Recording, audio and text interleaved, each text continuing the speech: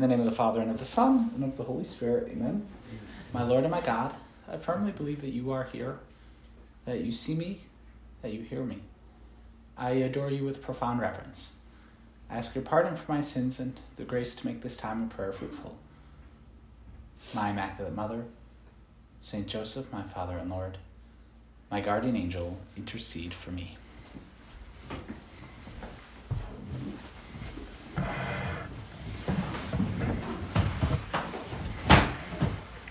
Well, Lord, it's good to be here and to take this time of prayer, this half hour.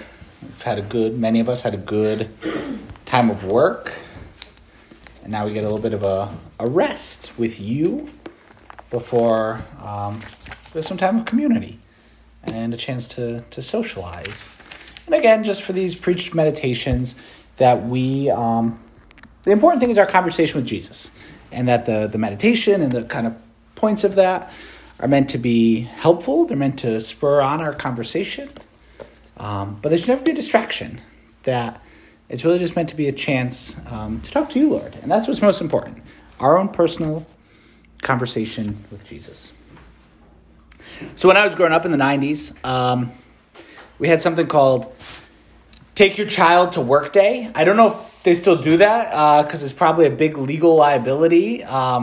I remember I got to spend a day in an emergency room following a doctor around. I wasn't the child of one of the doctors, but they were friends with him, so they arranged I could walk around an ER for a day and see patients with the doctor. It's totally illegal nowadays, but it was a lot of fun when I was in 8th grade. And there's other things where there was something cool. I was spending a day, in the other ways that my mother or father would be working, and just spending the day with them. Like, I go to school, but here's what mom and dad do all day. And I get to spend the whole day with them. And so when you get home at the end of the day, it's not like, I was seeing my parents for the first time since I left that morning. Or like, no, I spent the whole day with mom and dad. They probably hated it because they had to babysit me all day and work. But whatever. It was a beautiful thing. Well, early in the gospel, of the 3 synoptic gospels, Matthew, Mark, and Luke, we kind of get a go with Jesus for a day scene, that we get to spend a whole day with Jesus. There's this one particular day that we just spend with Jesus in the gospel and have the chance to kind of walk with him through a whole day to see what does a day look like for Jesus. And so as we pray with that, Lord, like in this time of prayer, just for the next 25 minutes or so, let's just enter into we're going to work with God today. And we're seeing what does Jesus' day look like, and how does that shape how we live our day? And so we hear that when Jesus gets to Capernaum, which was kind of his home base, he went on the Sabbath and entered a synagogue, and that he was teaching there, right? So Jesus goes to the synagogue in Capernaum, which was the normal kind of parish church for the Jewish people, and it's the Sabbath day, so it's the day that everyone gathers. So for the people of the Jewish faith, that's Saturday. We as Christians live that on Sunday. But picture, starting the day with Sunday Mass, right? That's how we would do it. But so Jesus goes to the synagogue with the other people, and they've gathered in the synagogue, and Jesus was teaching. Right? He was teaching them. And so what a great way to kind of begin the day with our friend Jesus in the synagogue as he's teaching. And what was Jesus teaching? We don't hear many of the things that Jesus taught in the synagogues. We know in the same synagogue in Capernaum, Jesus later gives the Bread of Life discourse. And so he teaches about the Eucharist, right, and preparing people for the Eucharist, and that he himself is the bread of life.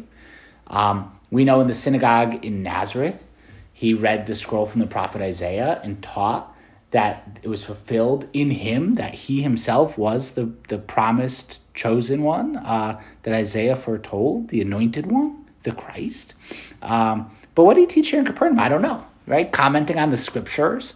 That's how they would do it. You'd read from one of the scrolls, and then there'd be a commentary. So Jesus is there, and he's teaching. And so this is what he did. He taught. And St. Mark tells us in a particular way that he taught as one who had authority and not as a scribe. So as we look at Jesus and how he taught, he had been a carpenter up until this point, but now he's a rabbi, right? Now he's exercising this role of teaching. And so he teaches with authority. And so Jesus, when he's doing this work, he's confident. He knows what he's doing. He knows what he's saying. He knows his Father. He knows, he wrote the scriptures. So there's something really cool about the person that wrote them, explaining them. And when Jesus explains the scriptures, he's the one that wrote them, right? God is the primary author of scripture, and Jesus is God. So he inspired them. He is the Word that then was made flesh. I really, I like the fantasy author Brandon Sanderson. And I love in some of his YouTube videos, and he teaches a writing class. And when he breaks down how he writes, and like you hear the author explaining how he wrote a particular book and all the cool stuff he tried to explain. And like with one of his books, he's like, yeah, it's a steep learning curve until like chapter 11. And the chapter 11, it levels out. But I know like chapters 1 through 11, it's just a steep incline to get into the book. And I'm like, yeah, I thought that. I didn't like this book until chapter 11. And cool, like the author intended it that way. Well, Jesus is the author of Scripture. And so he's teaching with a certain authority, not saying like, well, Rabbi so-and-so says this and Rabbi so-and-so says this, just saying this says this. This is what it means. And Jesus, you could teach us with that same authority. As we gather with you in this day and we spend this day with you in our time of prayer, when you teach us, you teach with authority. Right? Jesus doesn't have to use footnotes. He just teaches what the truth is. He points out truth to us. And that's how we want him to teach us. Jesus is our teacher. And so, but now in the middle of this, probably what's a really good sermon, right? When Jesus is preaching and teaching, it's probably really good. He's probably the best teacher in all of history. He gets interrupted by a man with a demon. And so immediately in the synagogue, there's a man with an unclean spirit who's going to ruin Jesus' perfect lesson plan. And he's going to cry out, right? What have you to do with us, Jesus of Nazareth? He's making a scene. He's making a commotion. What have you to do with us, Jesus of Nazareth, right? I know who you are, the Holy One of God. And with that same authority, Jesus rebukes the man with the unclean spirit, right? The unclean spirit says, be quiet. Stop interrupting. Get out of him. And there's Jesus. Now he's teaching with authority. Now he exercises authority in this act of exorcism, that he commands the unclean spirit. Get out of it. Stop. Be quiet. Early in our times with Jesus, whether it's a time of prayer or whether it is just a desire to live a life of a little bit more holiness, oftentimes early on, like right at the beginning, something can come up that throws us off our game, right? Something comes up early in the time. Like I decide I'm gonna, earlier today, I was just here in the same chapel. I was praying, doing my prayer in the morning. And like in the first 2 minutes, I'm like, oh no, I forgot to text these people and remind them about that, right? Like 2-3 minutes in. Of course that I couldn't remember 2 or 3 minutes before praying. But come in, spend a little time with our Lord, and then right away, something comes up that it's like, oh, I forgot I had to do that. I forgot all about this. I need to do this right away.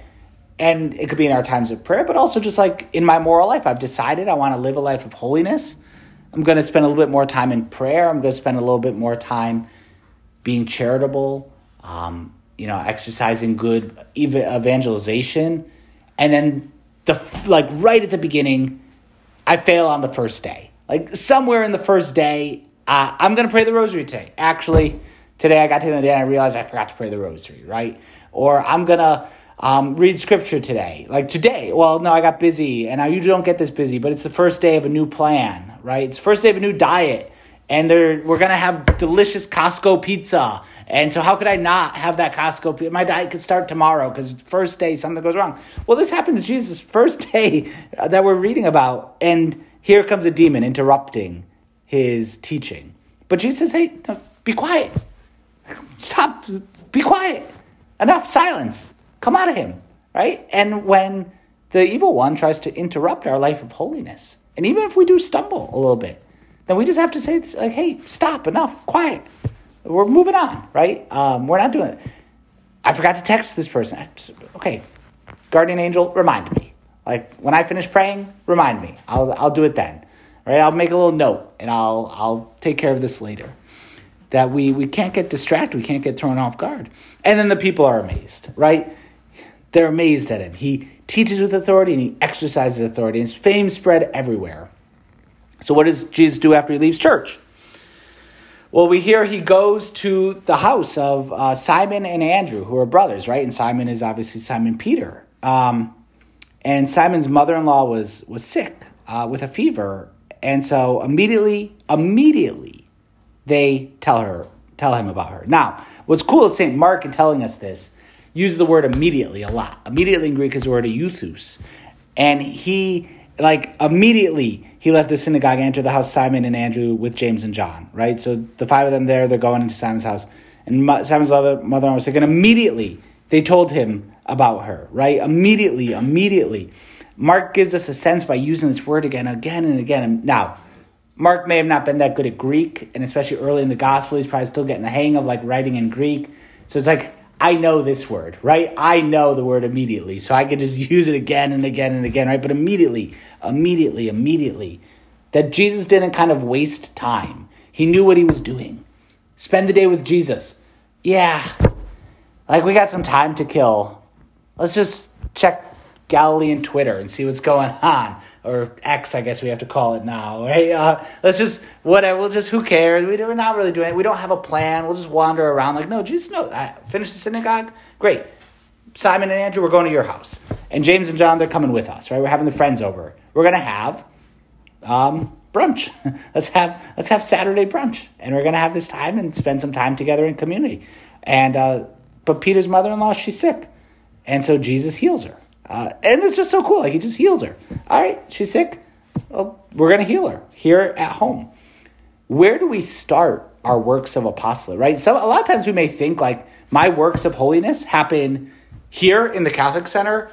They maybe happen on campus. They happen because it's professional. I'm doing my professional church work. And then at home, I'm me, and I don't have to spread the gospel at home, right? I don't have to live this apostolic life at home. Well, no, Jesus goes into a home, and he's God. He has what we call unity of life, right? It's the same Jesus, whether he's at home, with friends, on a preaching mission, in the synagogue teaching. No matter what he's doing, it's the same Jesus. He has unity of life, and that's something that we should aspire to as well. That we're the same Christians. We are other Christs. If we're baptized, we are other Christ. I carry Jesus about in my body. And so I need to have that unity everywhere I go. I am bringing Christ. Right? I am a Christian everywhere I go, no matter what's going on. I bring Christ with me. I'm a Christian. I have that unity of life. And so he heals Peter's mother-in-law and took her by the hand, and he lifted her up. Again, spend the day with Jesus. What a gentle gesture that is. Right? With the devil, it's be quiet. Right? Silence. Get out of him. Right? It's authoritative. But Peter's mother-in-law, she's just sick. Right? There's no devil and demon involved in that. So he just gently lifts her up. And so Jesus with us, when we have something going on that needs to be tough love, that needs to be stern, right? Sometimes Jesus is going to have to say to us when we're going down a bad path, stop that. Enough of that. No. But that same Jesus, when it's our human weakness, can be so gentle with us. And just take us by the hand, and he can lift us up, right? And we can see that maybe in our way, Jesus. What way do I just need to be lifted up by you, right? I don't need a talking to here. I need compassion. I need just that help. And so Jesus can lift us up. He takes us by the hand. He lifts us up, as he did to Simon's mother-in-law. And then she began to serve them, right? So she served dinner.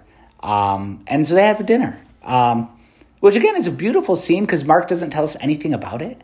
But after they got home from the synagogue, until sundown, they're in the house. And there's just a time of community. Right? There's a time of just friendship around the table, having a beautiful Sabbath meal. And what does that look like? What does it look like to be with Jesus? Not when we're busy with healings. That's going to come up in a little bit. Not when he's teaching. But now we're just around the dinner table with our friend Jesus. We're spending the day with God. We're at the dinner table, and we're hanging out with him, and he's talking, right? And what was it like to just have dinner with Jesus, right? We're not working right now. It's unity of life. It's all the same thing, but we're not working right now. There's not the crowds. We're not having to deal with all that. So we could just be together. We could just take that time and be friends. It's so great to just be friends with our friends. Just have that time when we don't have to be doing anything and we could just be friends together. We could have that vital unity of friendship. Well, we want that with you, Lord. Like we want that where we could just be friends together. And we could just have that time when we invite you into those times of leisure. There's a saying in seminary for guys studying to be priests that when you go home for like summer break, that there's no vacation from your vocation, right? No vacation from your vocation. So don't do anything stupid when you're home on summer break, right? Okay. Well, for all of us, for our universal call to holiness, it's the same thing, right? There's no vacation from our vocation to holiness. And so no matter what we're doing, we can do everything to the glory of God, no matter what it is. If we're just enjoying time with friends. And maybe if we have a bad idea of vacation, right? I'm going to go to the beach and I'm just going to be lazy and I'm just going to do beach things. Sorry to hate on the beach, but it's not my favorite place in the world. But like I'm just going to go to the beach. I'm just going to be lazy and do beach things and forget that I'm a Christian for a while. And I'm not going to thank God for the sand and thank God for the waves and thank God for the people I'm with. And I'm just going to forget about God for a while because I'm going on vacation. So don't bother me, God. Like, no, that's not what a Christian does. Even when we're on vacation, we could be in a relationship with God. Even when we get a day off, right? That day off is a time of rest with God, right? What was it like to be at the dinner table with Jesus, just enjoying a nice weekend meal? And how does that look when we're at our own dinner tables, right? If we go to a friend's house for brunch, we have people over for dinner. We're just there and we're enjoying our time.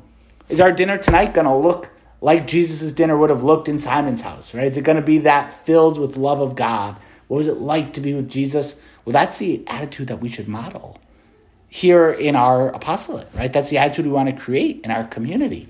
Because again, it's that same unity of life that Jesus is present in everything that we're doing. And so we're close to our Lord in that. And they have that dinner. And Simon's mother-in-law, who's just healed, is serving. His wife is probably there. John and James and Andrew and Jesus, the most important guest of all. But it's just getting started, right? So there's a time to rest and to have that joy and to just have the quiet leisure. But at evening, at sundown, we hear they brought to him all who were sick and oppressed by demons in the whole town. So they have a little bit of time. But then, now it's time to get to work. Now, why did they wait till sundown? Why did they wait till evening? Well, it was the Sabbath, right? So because of the Sabbath ends at sundown. And so the first moment the people had available, they bring to him everyone. Everyone comes right away. Think this is a whole town. It's a fishing town, right? So it's a whole town of people. And right away, they bring everyone who's sick. Not one at a time, let's get in line. Just everyone piles toward the door. And it's now it's time to work, right? The sun goes down and now we're going to really get to some hard work. Jesus, as we spend the day with you, we see that you worked really hard, right? Jesus did a lot. He was active. He did a lot, not activism. It wasn't frenetic, but Jesus, he worked with a real intensity. There's no laziness, right? Hey, it's sundown. It's evening.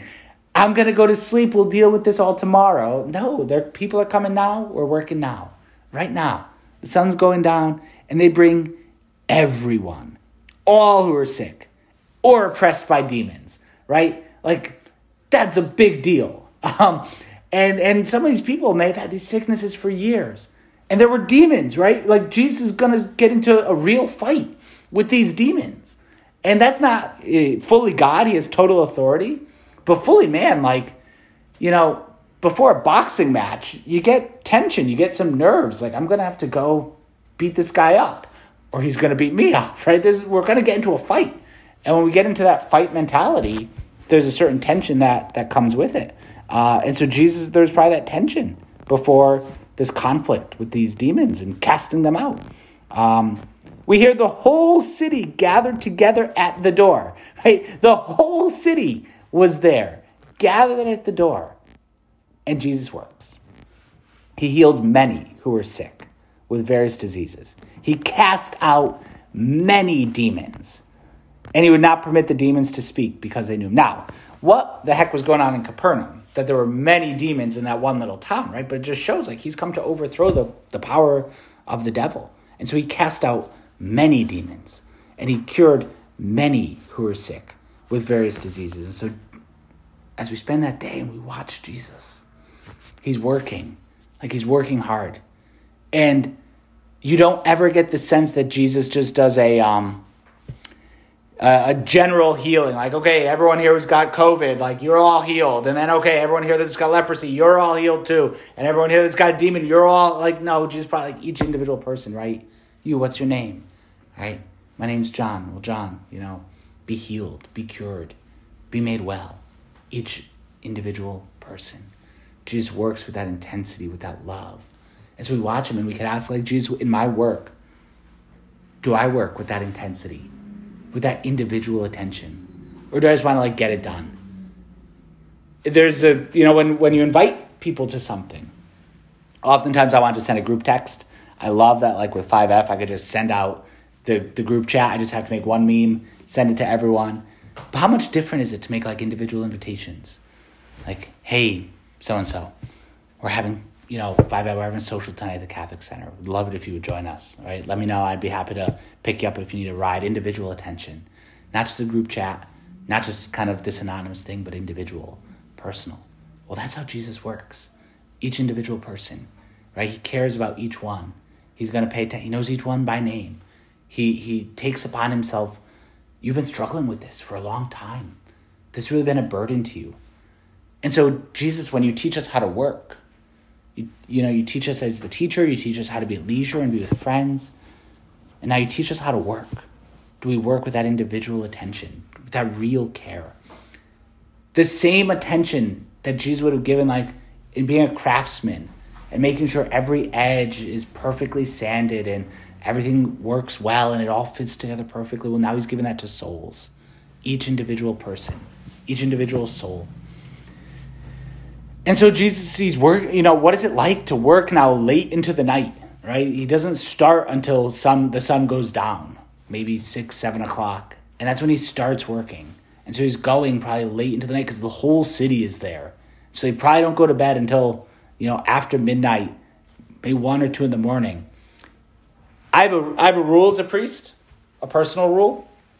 If I get called out in the middle of the night for something, I don't have to work the next morning. I make my own schedule. I'm my own boss, so I could do that, right? But I got to go to the hospital at 2 in the morning. Yeah, I'm not working the day. I'm not going to the office. I'll be around afternoon. If you got to work in the middle of the night, you don't have to work the next morning because, hey, I'm human. I'm human. What do you want me to do, right? What does Jesus do? You're going to work till 2 in the morning. You're going to be healing everyone. It's going to take real personal effort and attention.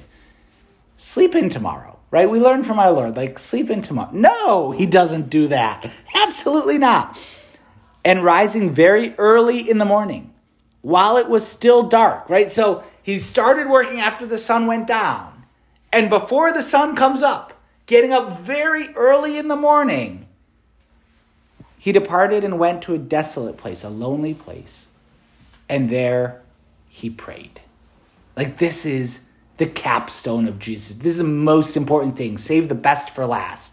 What does Jesus do? He gets a little bit of sleep and he gets up super early in the morning before the sun comes up and he goes and he prays.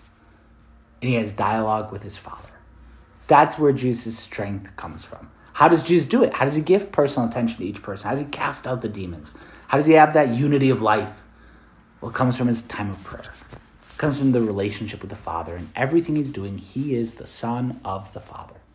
Everything Jesus does, he's the Son of the Father. So getting up early in the morning, he goes and he prays. And that time of prayer is so essential. And we can see in our own life. We're going to work hard. We're going to be involved in the life of the church. We're going to listen to Christ as our teacher, so we're learning our faith. We're going to be involved in friendship in times of leisure. But then most important of all, we have to pray. Every single one of us, we have to take time to just silently be with our Father, right? And to be with you, Jesus, right? The Son, our friend. And the Holy Spirit, to allow the Holy Spirit to lift up our prayer. That we need that time for prayer. Each one of us. St. Josemaria Escriva, in one of his homilies, in this little book, Friends of God, which is a great little book, collection of his homilies, he writes, "I've never gotten tired of talking about prayer, and with God's grace, I never will. I remember back in the 1930s, as a young priest, people of all kinds used to come to me looking for ways to get closer to God. And to all of them, university students and workers, healthy and sick, rich and poor, priests and laymen, I gave the same advice: pray. And if anyone replied, I don't even know how to begin, I'd advise him to put himself in God's presence and tell him of his desires and anxiety with that same complaint: Lord, I don't know how to pray. And often humble admissions like that were the beginning of an intimate relationship with Christ, a lasting friendship with him. Jesus, we just come to you. That's all we have to do. We just tell you, I don't know how to pray. Like, here's what's on my heart right now, right? I don't know how to pray. I don't know how to talk to you. I don't know what a time of prayer is supposed to look like. I'm bored. I'm anxious. I want to be checking my phone. Maybe someone texted me. I want to move on. I don't really know. I don't even know what I'm supposed to say. Got a big Bible here. I don't even know where to go in it. Like, what do I look for? I may end up with something weird in the Old Testament if I just flip the pages. Like, how do I pray? All right, Jesus, I don't know. You teach me.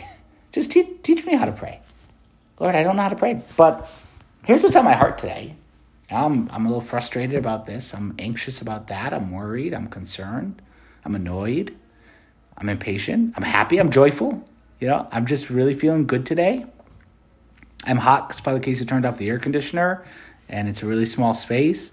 Any number of these. Jesus, I'm just going to tell you that. I'm going to tell you what's on my heart. That's all. And that's praying. Like, it's not, you don't get the sense that Jesus went out into the lonely place and just started rattling off vocal prayers, right? And let's rush through them at light speed, right? I'm going to go and I'm going to pray the rosary in 5 minutes and just be done with it, right? No, it was quiet. It was conversation. He probably would have prayed the Psalms, right? Would have prayed some of the Psalms, particularly as the sun's coming up. There were Psalms you'd say every morning at sunrise, and so he would have prayed the Psalms, right? Because he wrote them. Like, he wrote these songs, and so he would have even sang them. What's it like when Jesus prays and he sings? Like, what does Jesus' singing voice sound like? He wrote the Psalms, right? He is the artist.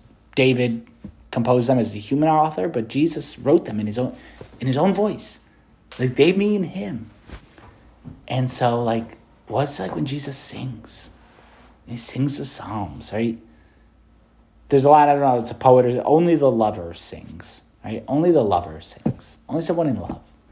And so, like, Lord, when we sing, when we raise our voice to you in song, only the lover sings. But to spend that time, that quiet time. And we could say, like, yeah, that's nice. I'm really busy. Like, I'm super busy. I've got a commute. I've got school. I've got homework. I've got work. I've got family. Like, yeah, Jesus was busy. Like, we can't be like, oh, no, like, Lord, you didn't have any. You don't realize, like, you don't go to college. No, Jesus was busy. He healed a whole city worth of people after sundown and found time to pray.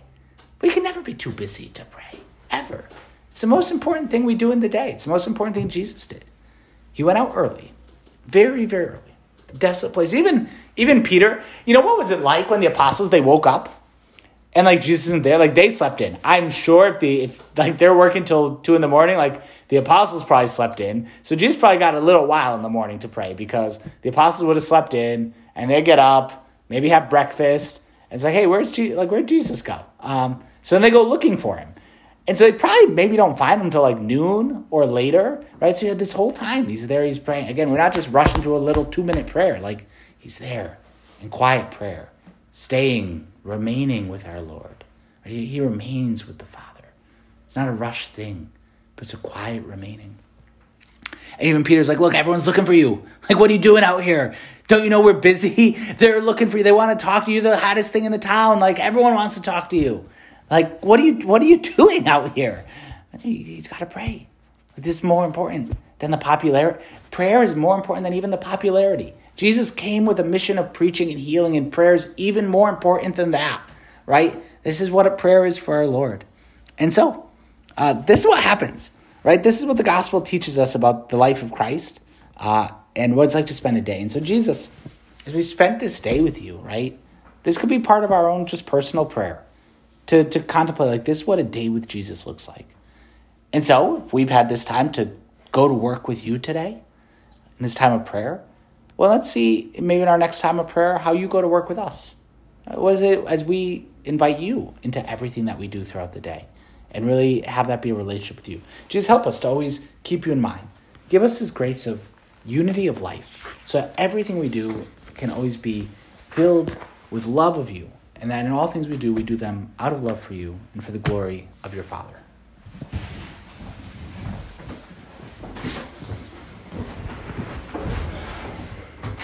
I thank you, my God, for the good resolutions, affections, and inspirations which you have communicated to me in this meditation. I ask your help in putting them into effect. My Immaculate Mother, Saint Joseph, my Father and Lord, my guardian angel, intercede for me.